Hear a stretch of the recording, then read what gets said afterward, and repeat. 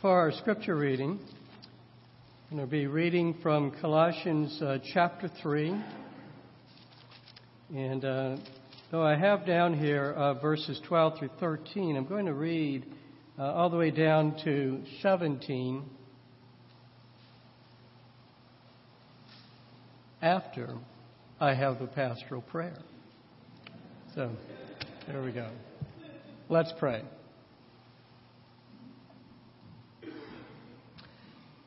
Our Father, we do get lost in thinking of your divine love, how wondrous it is, how wondrous it has been in the past, how wondrous it is now, how wondrous it will ever be throughout eternity.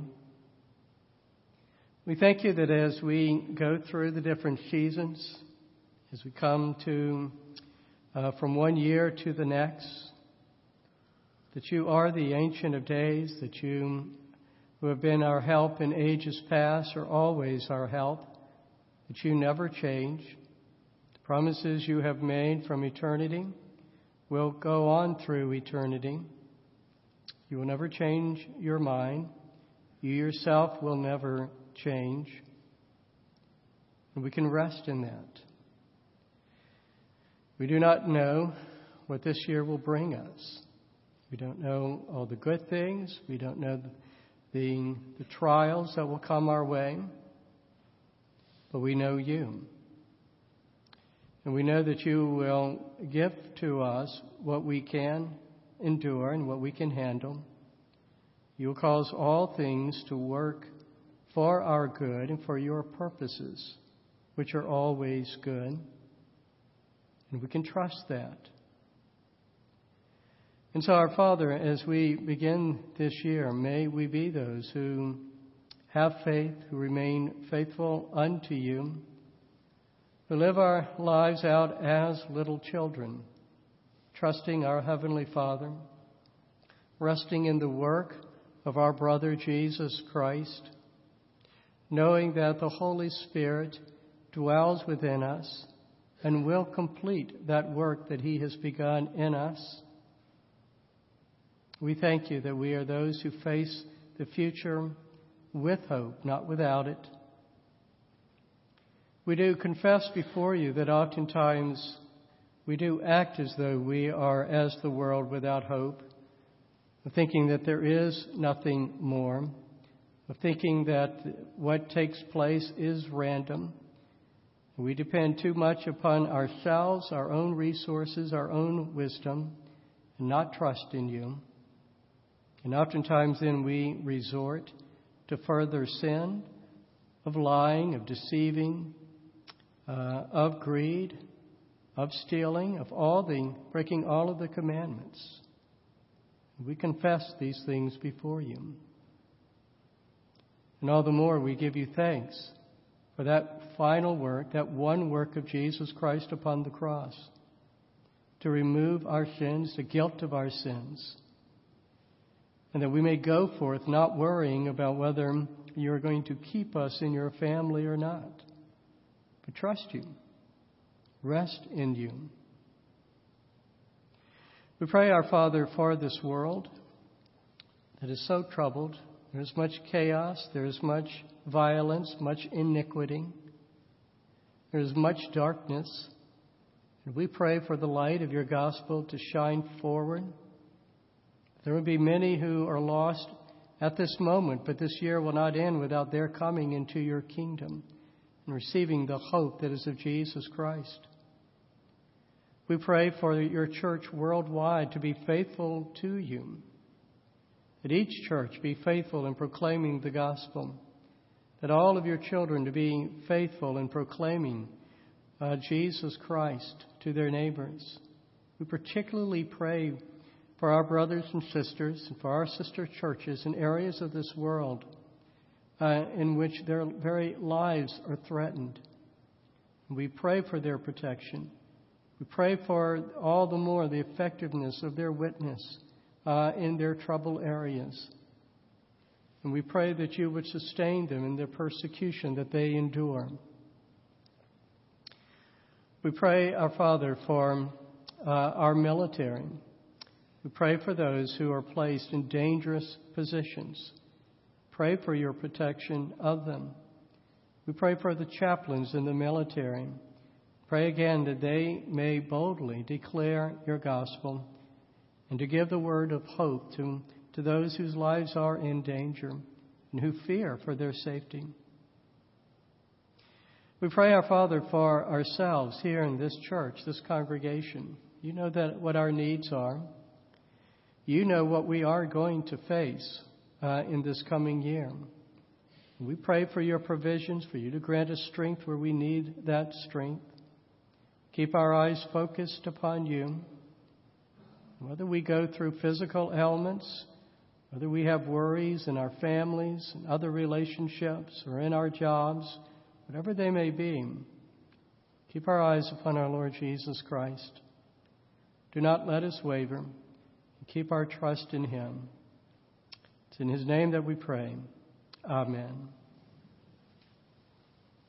Now I'm going to read the scripture, and it's going to be Colossians chapter 3, and I'm going to read beginning in verse 12 through verse 17, because this Sunday and then the next 4 Sundays we'll be covering this passage. So hear the word of God. Put on then, as God's chosen ones, holy and beloved, compassion, kindness, humility, meekness, and patience, bearing with one another. And if one has a complaint against another, forgiving each other. As the Lord has forgiven you, so you also must forgive. And above all these, put on love, which binds everything together in perfect harmony. And let the peace of Christ rule in your hearts, to which indeed you were called in one body, and be thankful. Let the word of Christ dwell in you richly, teaching and admonishing one another in all wisdom, singing psalms and hymns and spiritual songs with thankfulness in your hearts to God. And whatever you do in word or deed, do everything in the name of the Lord Jesus, giving thanks to God the Father through him. Let us pray. Our Father, as we open your word before us, as we consider your words, we pray for understanding, to be led by your Holy Spirit. And we pray for the Holy Spirit as well, to open our eyes to our own hearts, that we might be examined by your word. And we pray this in Christ's name. Amen. There are many things that I like about my wife. But one of the things in particular I like about her is that she simplifies my life. Every morning, when I go to my closet, I will find the set of clothes that I will be wearing. I mean, men, this is great. I will wear clothes that will match and that will be appropriate for whatever the occasion is. And all I've got to do is put the clothes on. Okay. Now, we're beginning a 5-part series in this passage that I just read, which is about wearing the right clothes. So let me just reread again verses 12 and 13. Put on then as God's chosen ones, holy and beloved, compassionate hearts, kindness, humility, meekness, and patience, bearing with one another, and if one has a complaint against another, forgiving each other. As the Lord has forgiven you, so you also must forgive. Now, in the context of this passage, just before this, the Apostle Paul, who wrote this letter, he's written about putting, first of all, away behavior and traits that had been part of what is called the old self, or the old man, the old flesh, what we were like before we had Jesus Christ. And he wants them to go to their closets, and he wants them to pull out all those old clothes, and he wants them to toss them in the trash. Okay. Now, these are clothing articles like, and he lists them, anger, wrath, malice, slander, obscene talk, and lying. So they're to put off that old wardrobe, and then to put on the new self, the new man, put on that wardrobe. Now that they are in Christ, they have a new image to portray. And that is the image of their Creator. And so they need to wear clothes that not only match, but that are appropriate to their new status. So, who are they? Well, Paul describes them here in verse 12. He says to them that you are chosen ones, holy and beloved. Now, this is covenant language that he's using as a good Jew. As the nation Israel was chosen to be the covenant nation of God, so now anyone who is in Christ, who is in the church now, no matter what their race or their ethnic heritage or their social status, they belong to the covenant people of God. And so now, as God's chosen covenant people, they are two things. They are holy and beloved. And the point here is not that these believers of Colossae have achieved, some great height and measure of holiness, or are themselves just lovable people. But now that they are in Christ, well, they have become, they're God's chosen covenant people, and they are set apart. That's what being holy means. They are set apart for holy purposes. They have received the same status of Christ, and they are now to be regarded as the beloved children of God, just as what Christ was. They have been adopted as God's beloved. So now that they have received this kind of status, so again, they are to put on clothing that reflects that status.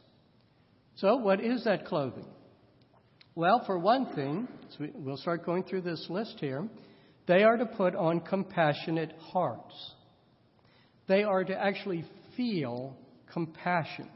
They're to feel mercy and pity for others. So when they help others, they do not do it out of guilt. They do not do it out of obedience, in the same way that you might tell one of your young children, you be nice to your brother or sister and go help them, and so they begrudgingly help. They really want to help. They really care for others. That's what it means to have compassionate hearts. And the second thing that they are to put on is kindness. Now, like hearts of compassion here, well, Paul is making the point here. He wants them to have this disposition of being kind. The kind person is a warm person. He or she is a generous person. He or she sincerely wants good for others, sincerely wants to help others. You don't have to beg them to do that. So they're to have compassionate hearts. They are to wear kindness. The third thing is humility. And this is the same term that Paul had used back in Philippians in chapter 2, verse 3. We looked at that when we were going through the Advent series and talked about Christ being humble. He writes in verse 3 of Philippians 2, do nothing from selfish ambition or conceit, but in humility. Count others more significant than yourselves. And so it is an attitude from which we are able, because we have that humility, we're able to put the needs of others before ourselves sincerely. Okay. So compassionate hearts, kindness, humility, and then he has the term meekness. Now this term can be a little difficult to get a handle on. Another way to translate it is gentleness. Kind of depending what version you have, it may have meekness or gentleness. I think one of the ways to describe what Paul is getting at here is, have you ever been in the presence of, say, a celebrity? Or maybe some dignitary, or just anyone who's in a position that you highly respect that position. Okay?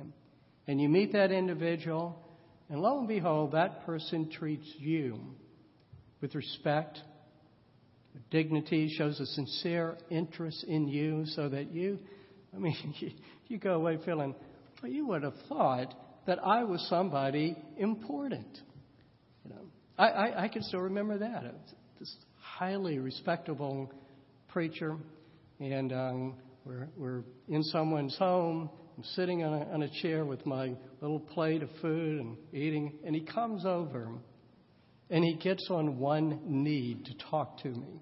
And I just immediately had to stand up and say, no, you don't do that. That's a person who bears this disposition of meekness. That's what's trying to be gotten at here.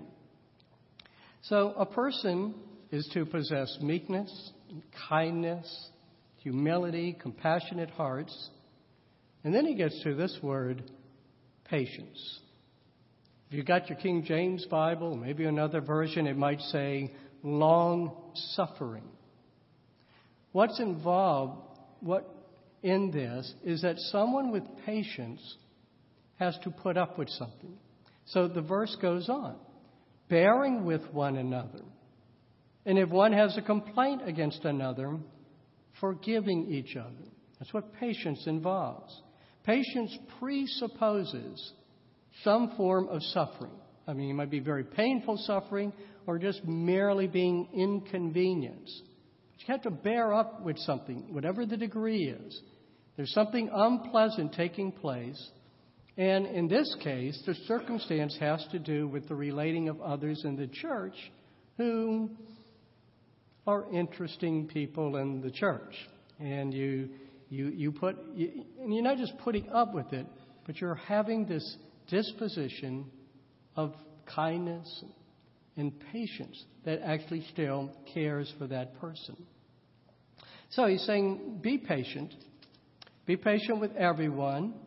Bear their faults and their frailties. And even when someone has outright offended you, so that you have a very legitimate complaint, be forgiving.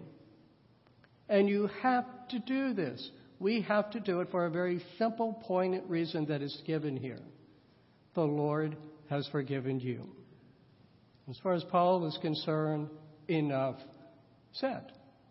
We are to forgive. So let's go over these articles of clothing. Just to repeat them one more time. Compassionate hearts, kindness, humility, meekness, patience, forgiveness. These are the traits that form the church dress code. And so what we're going to do now is consider the implications of such dress regulations. And the first implication is this. It is who we are. That is, it is what we wear that distinguishes the church of Jesus Christ. I titled this sermon, Church Dress Code, as opposed to, saying, well, Christian dress code to signify the context of this passage, what it's actually about. It's about how Christians within a church body are to relate to one another. Now, as Christians, we should show these traits outside of the church. Jesus taught we're to love our neighbors, and he taught that everyone is our neighbor. But Jesus also taught his disciples this. He says, here is how people are going to identify that you are my disciples, that you belong to me, by your love for one another. That's in John 13:35. The tendency of many of us, in whatever churches, and particularly here in America, is that we tend to treat the church like a service provider, kind of like the YMCA. You sign up because you want to go to the exercise programs, or you want to do the swimming, or maybe there's some other thing in there that you like, and you pick and choose what it is that you want from the Y. And we'll do that time in a sense with church. We'll come to worship.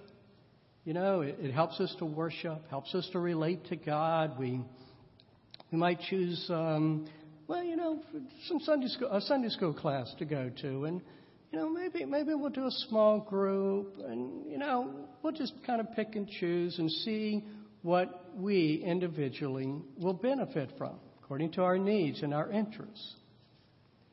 We have to understand that there are two primary images in the New Testament for the church. And they are these: family and body. In Christ, we are adopted into God's family. God is our Father, Christ is our brother, and as believers, we are to understand and refer to one another as brothers and sisters. Now, in Paul's writings, his favorite image is that of the body. I'm going to read a couple of passages to you. They're kind of a little lengthy, but I want you to understand the point, the significance of this term body for the Apostle Paul, for the New Testament. First of all, I'm going to read from 1 Corinthians chapter 12. He writes this: "For just as the body is one and has many members, and all the members of the body, though many, are one body, so it is with Christ. For in one Spirit we were all baptized into one body." Doesn't matter who we were, Jews or Greeks, slave or free, we are all members of this one body. And then he goes on in the same chapter. "God has so composed the body, giving greater honor to the part that lacked it, that there may be no division in the body, but that the members may have the same care for one another. If one member suffers, all suffer together. If one member is honored, all rejoice together. Now," and he says it specifically, "you are the body of Christ, and individually members of it." So you get that point there. Yes, we're all individuals, but we are united together. And then let me read from Ephesians in chapter 4, verses 11 through 16. "And he, that is Christ, gave the apostles, the prophets, the evangelists, the shepherds and teachers to equip the saints for the work of ministry, for building up the body of Christ, until we all attain to the unity of the faith and of the knowledge of the Son of God, to mature manhood, to the measure of the stature of the fullness of Christ, so that we may no longer be children, tossed to and fro by the waves, and carried about by every wind of doctrine, by human cunning, by craftiness and deceitful schemes." And then here are these: "Rather, speaking the truth in love, we are to grow up in every way into Him who is the head, into Christ, from whom the whole body, joined and held together by every joint with which it is equipped, when each part is working properly, makes the body grow so that it builds itself up in love." So this teaching about being the body of Christ, understand this, it's not mere imagery. It's not just, this is an interesting way to talk about the church. What Paul is saying here is that there is a true union in the body of Jesus Christ. Okay? There's a mystery taking place here. But we don't choose to join the Church of Jesus Christ. The mere fact that we have been born again in Christ unites us to Him and makes us members of His church, just as the birth of a child makes him or her member of his biological family. There's no choosing to do. There's no choosing of I want to be united with Christians or not. You are.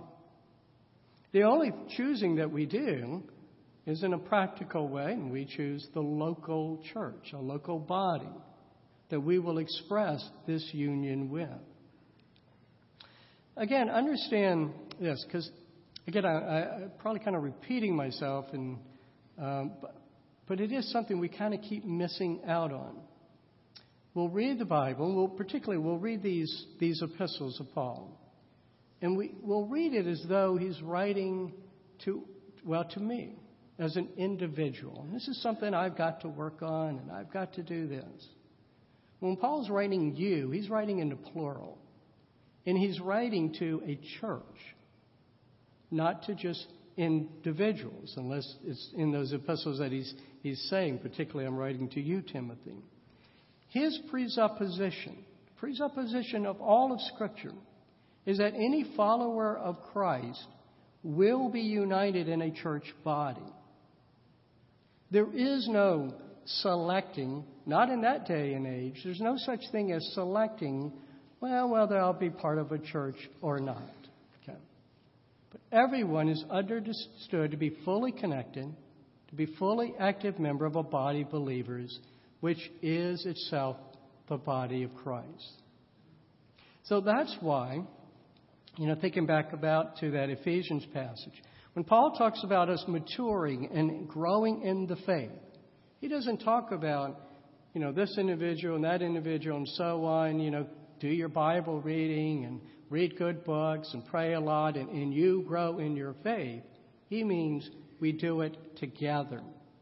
We build each other up in the faith. That's how we as individual members become mature. Let me just read again that closing part in the Ephesians passage.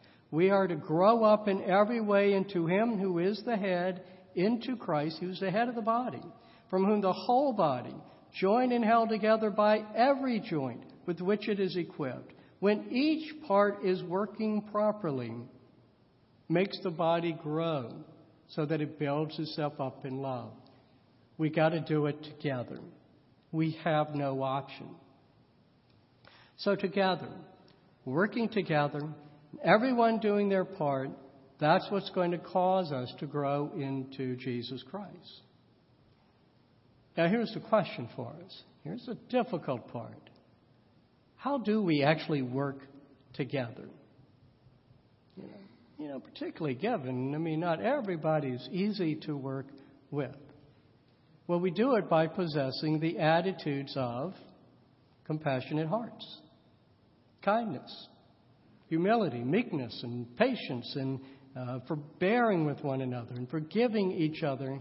That's how we do it. Take away these attitudes, and it all falls apart. No matter how well equipped the members of any church are, no matter how wonderful the church's vision statement or 5-year plan, no matter how well organized the church structure is, you got to have these attitudes or it falls apart. The parts will not work together. Now, understand there is value in setting goals. There is value in clarifying a church's mission in its particular location. But having said that, it is not vision, but obedience. Obedience to the revelation already given in Scripture about what a church is to be like. That is what determines the health of a church. Time and again, if you're reading through the New Testament, the teaching is about the importance of having what Paul in Galatia calls the fruit of the Spirit. Okay? So, for example, when Paul's writing to the church in Philippi, and he expresses his desire, he says, look, I want to see the people, I want to see you laboring side by side for the gospel. I want you to get that gospel out there, and you fight off all the attacks against you. And after he says that, that's when he goes into the part about humility and about how necessary it is to show love and sympathy toward one another. You can't work side by side. You can't do that fighting for the kingdom of God if you don't have such attitudes. And so the bottom line is this. What we have to ask is what distinguishes the Church of Jesus Christ? Is it organization? Is it great activities, wonderful services that we offer to people who come here? Well, we already noted Jesus' answer to this. He gave it. It is by our love for one another. And what he is saying is this, is that the world has the right to look at us and judge whether or not our claim to belong to Christ is real by how well we treat one another. Does being united to Christ actually make a difference? Now, I don't know about you. Whenever I read these things in the Scripture, and especially when I have to preach on them, I always, this is so hard. It is so difficult to do. How does any church attain to such a high standard? Because you think about it. The very nature of the gospel assures that every church will possess the same fundamental flaw that's going to make this so difficult. It is going to be made up of sinners. For the gospel does not call sinners to change into perfect persons before being united to the body of Christ. Nor does the gospel sanctify all believers automatically and perfectly, so that they just quickly and easily shed off all their old habits and their sins and all the impact that their sins have had on them, and everything is now okay. The gospel sets them on the right path, but we have a long way to go before we master holiness and love. Meanwhile, what can we do to improve the way that we relate to one another in the church, that we can actually start wearing these clothes and exhibiting them? Well, I think we can work at three things. We can work at understanding, first, the frailties, the very real frailties of others. Secondly, the very real frailties of ourselves. And thirdly, how God the Father and Christ display these same fruit, these same dispositions and attitudes toward us. Because our misstep comes when we overrate ourselves and overrate others, and we underrate God the Father in Christ. Let me give a thought here. Have you ever heard a remark like this? Maybe you're talking with someone and talking about another member of the church, because you certainly would never have said anything like this, but you think about so-and-so, well, if so-and-so was a Christian, he or she would not, and you name the sin. A real Christian would not gossip. A real Christian would not lose his temper like he or lost against me. But really, the answer to that. I've been a pastor for 33 years, and I can tell you it is hard for anyone to come to me now and confess a sin that I have not heard before. Indeed, probably one of the most common remarks made to me, a church member, can I meet with you? And he or she'll come to me and say, I got to tell you, I'm not sure I'm a Christian. And then he or she will name a sin that they thought they could never commit. Or they keep committing the same sin, and a real Christian wouldn't keep committing the same sin, would they? Now, I take these things seriously. But what we got to remember, and I will tell them, we got to remember our theology. Christ died for us. Why? Because we are sinners. And we are counted righteous before God. But we're counted righteous because of Christ's righteousness being credited to us. Not because the Holy Spirit has come in and already completed His work of sanctifying us. I don't know about you, but I can attest that I am still beset by sin. We are capable of anything, and we are especially capable when we think that we have reached this state of which, I could never do that. Or I've got that behind me. I will never do it again. That's when we're in our most dangerous state. And that's why we have to always be examining ourselves in the light of Scripture.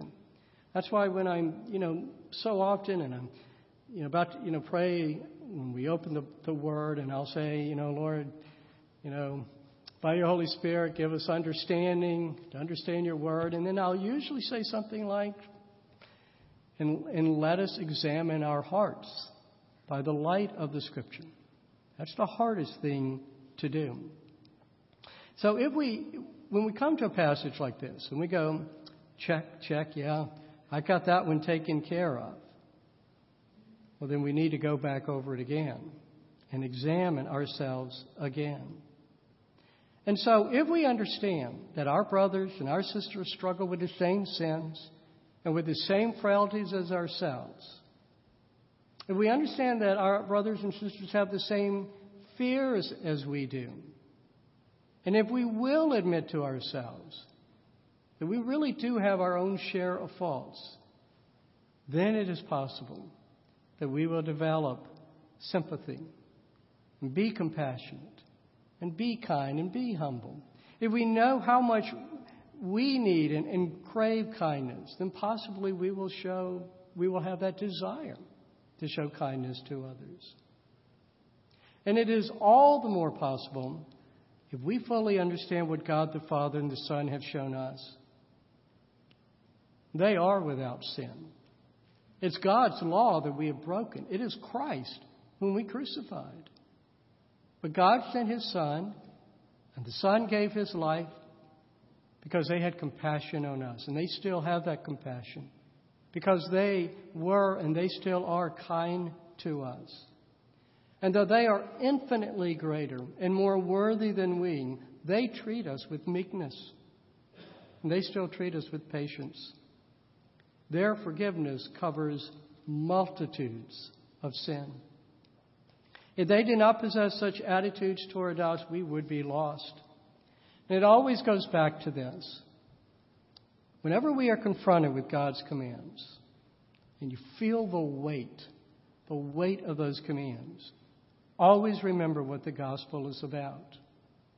It's about God's unconditional love for us, God's unconditional compassion for us, God's unconditional patience with us, His unconditional forgiveness of us. It is never about what we have earned from God, never about what God owes us, never about us, okay, I'm really going to work even harder this year than I did last year so that God will be forgiving and patient. No. God is the same yesterday, today, and forever, and we can rest in that. So let us then be like our Heavenly Father who shows mercy to us. Let us be like our Heavenly Brother who is sympathetic towards us precisely because He has borne our flesh and He knows the frailty of our flesh. Let us determine that we will strive to be a church that is distinguished for the compassion, the kindness, the humility, the meekness, the patience, and the forgiveness that we show to one another in our Lord Jesus Christ. We do give You thanks, our Lord Jesus Christ, that we have been created new in You, that we are not of the old self, but of the new self, that we now may wear and ought to wear the clothing that befits what it is to be in the image of God, to be known as a follower of You. Grant us all the gifts and all the fruit that we need. May Your Spirit be ever at work in us, so that by the way that we live as a body, as a church, You will be honored. In Christ's name we pray. Amen.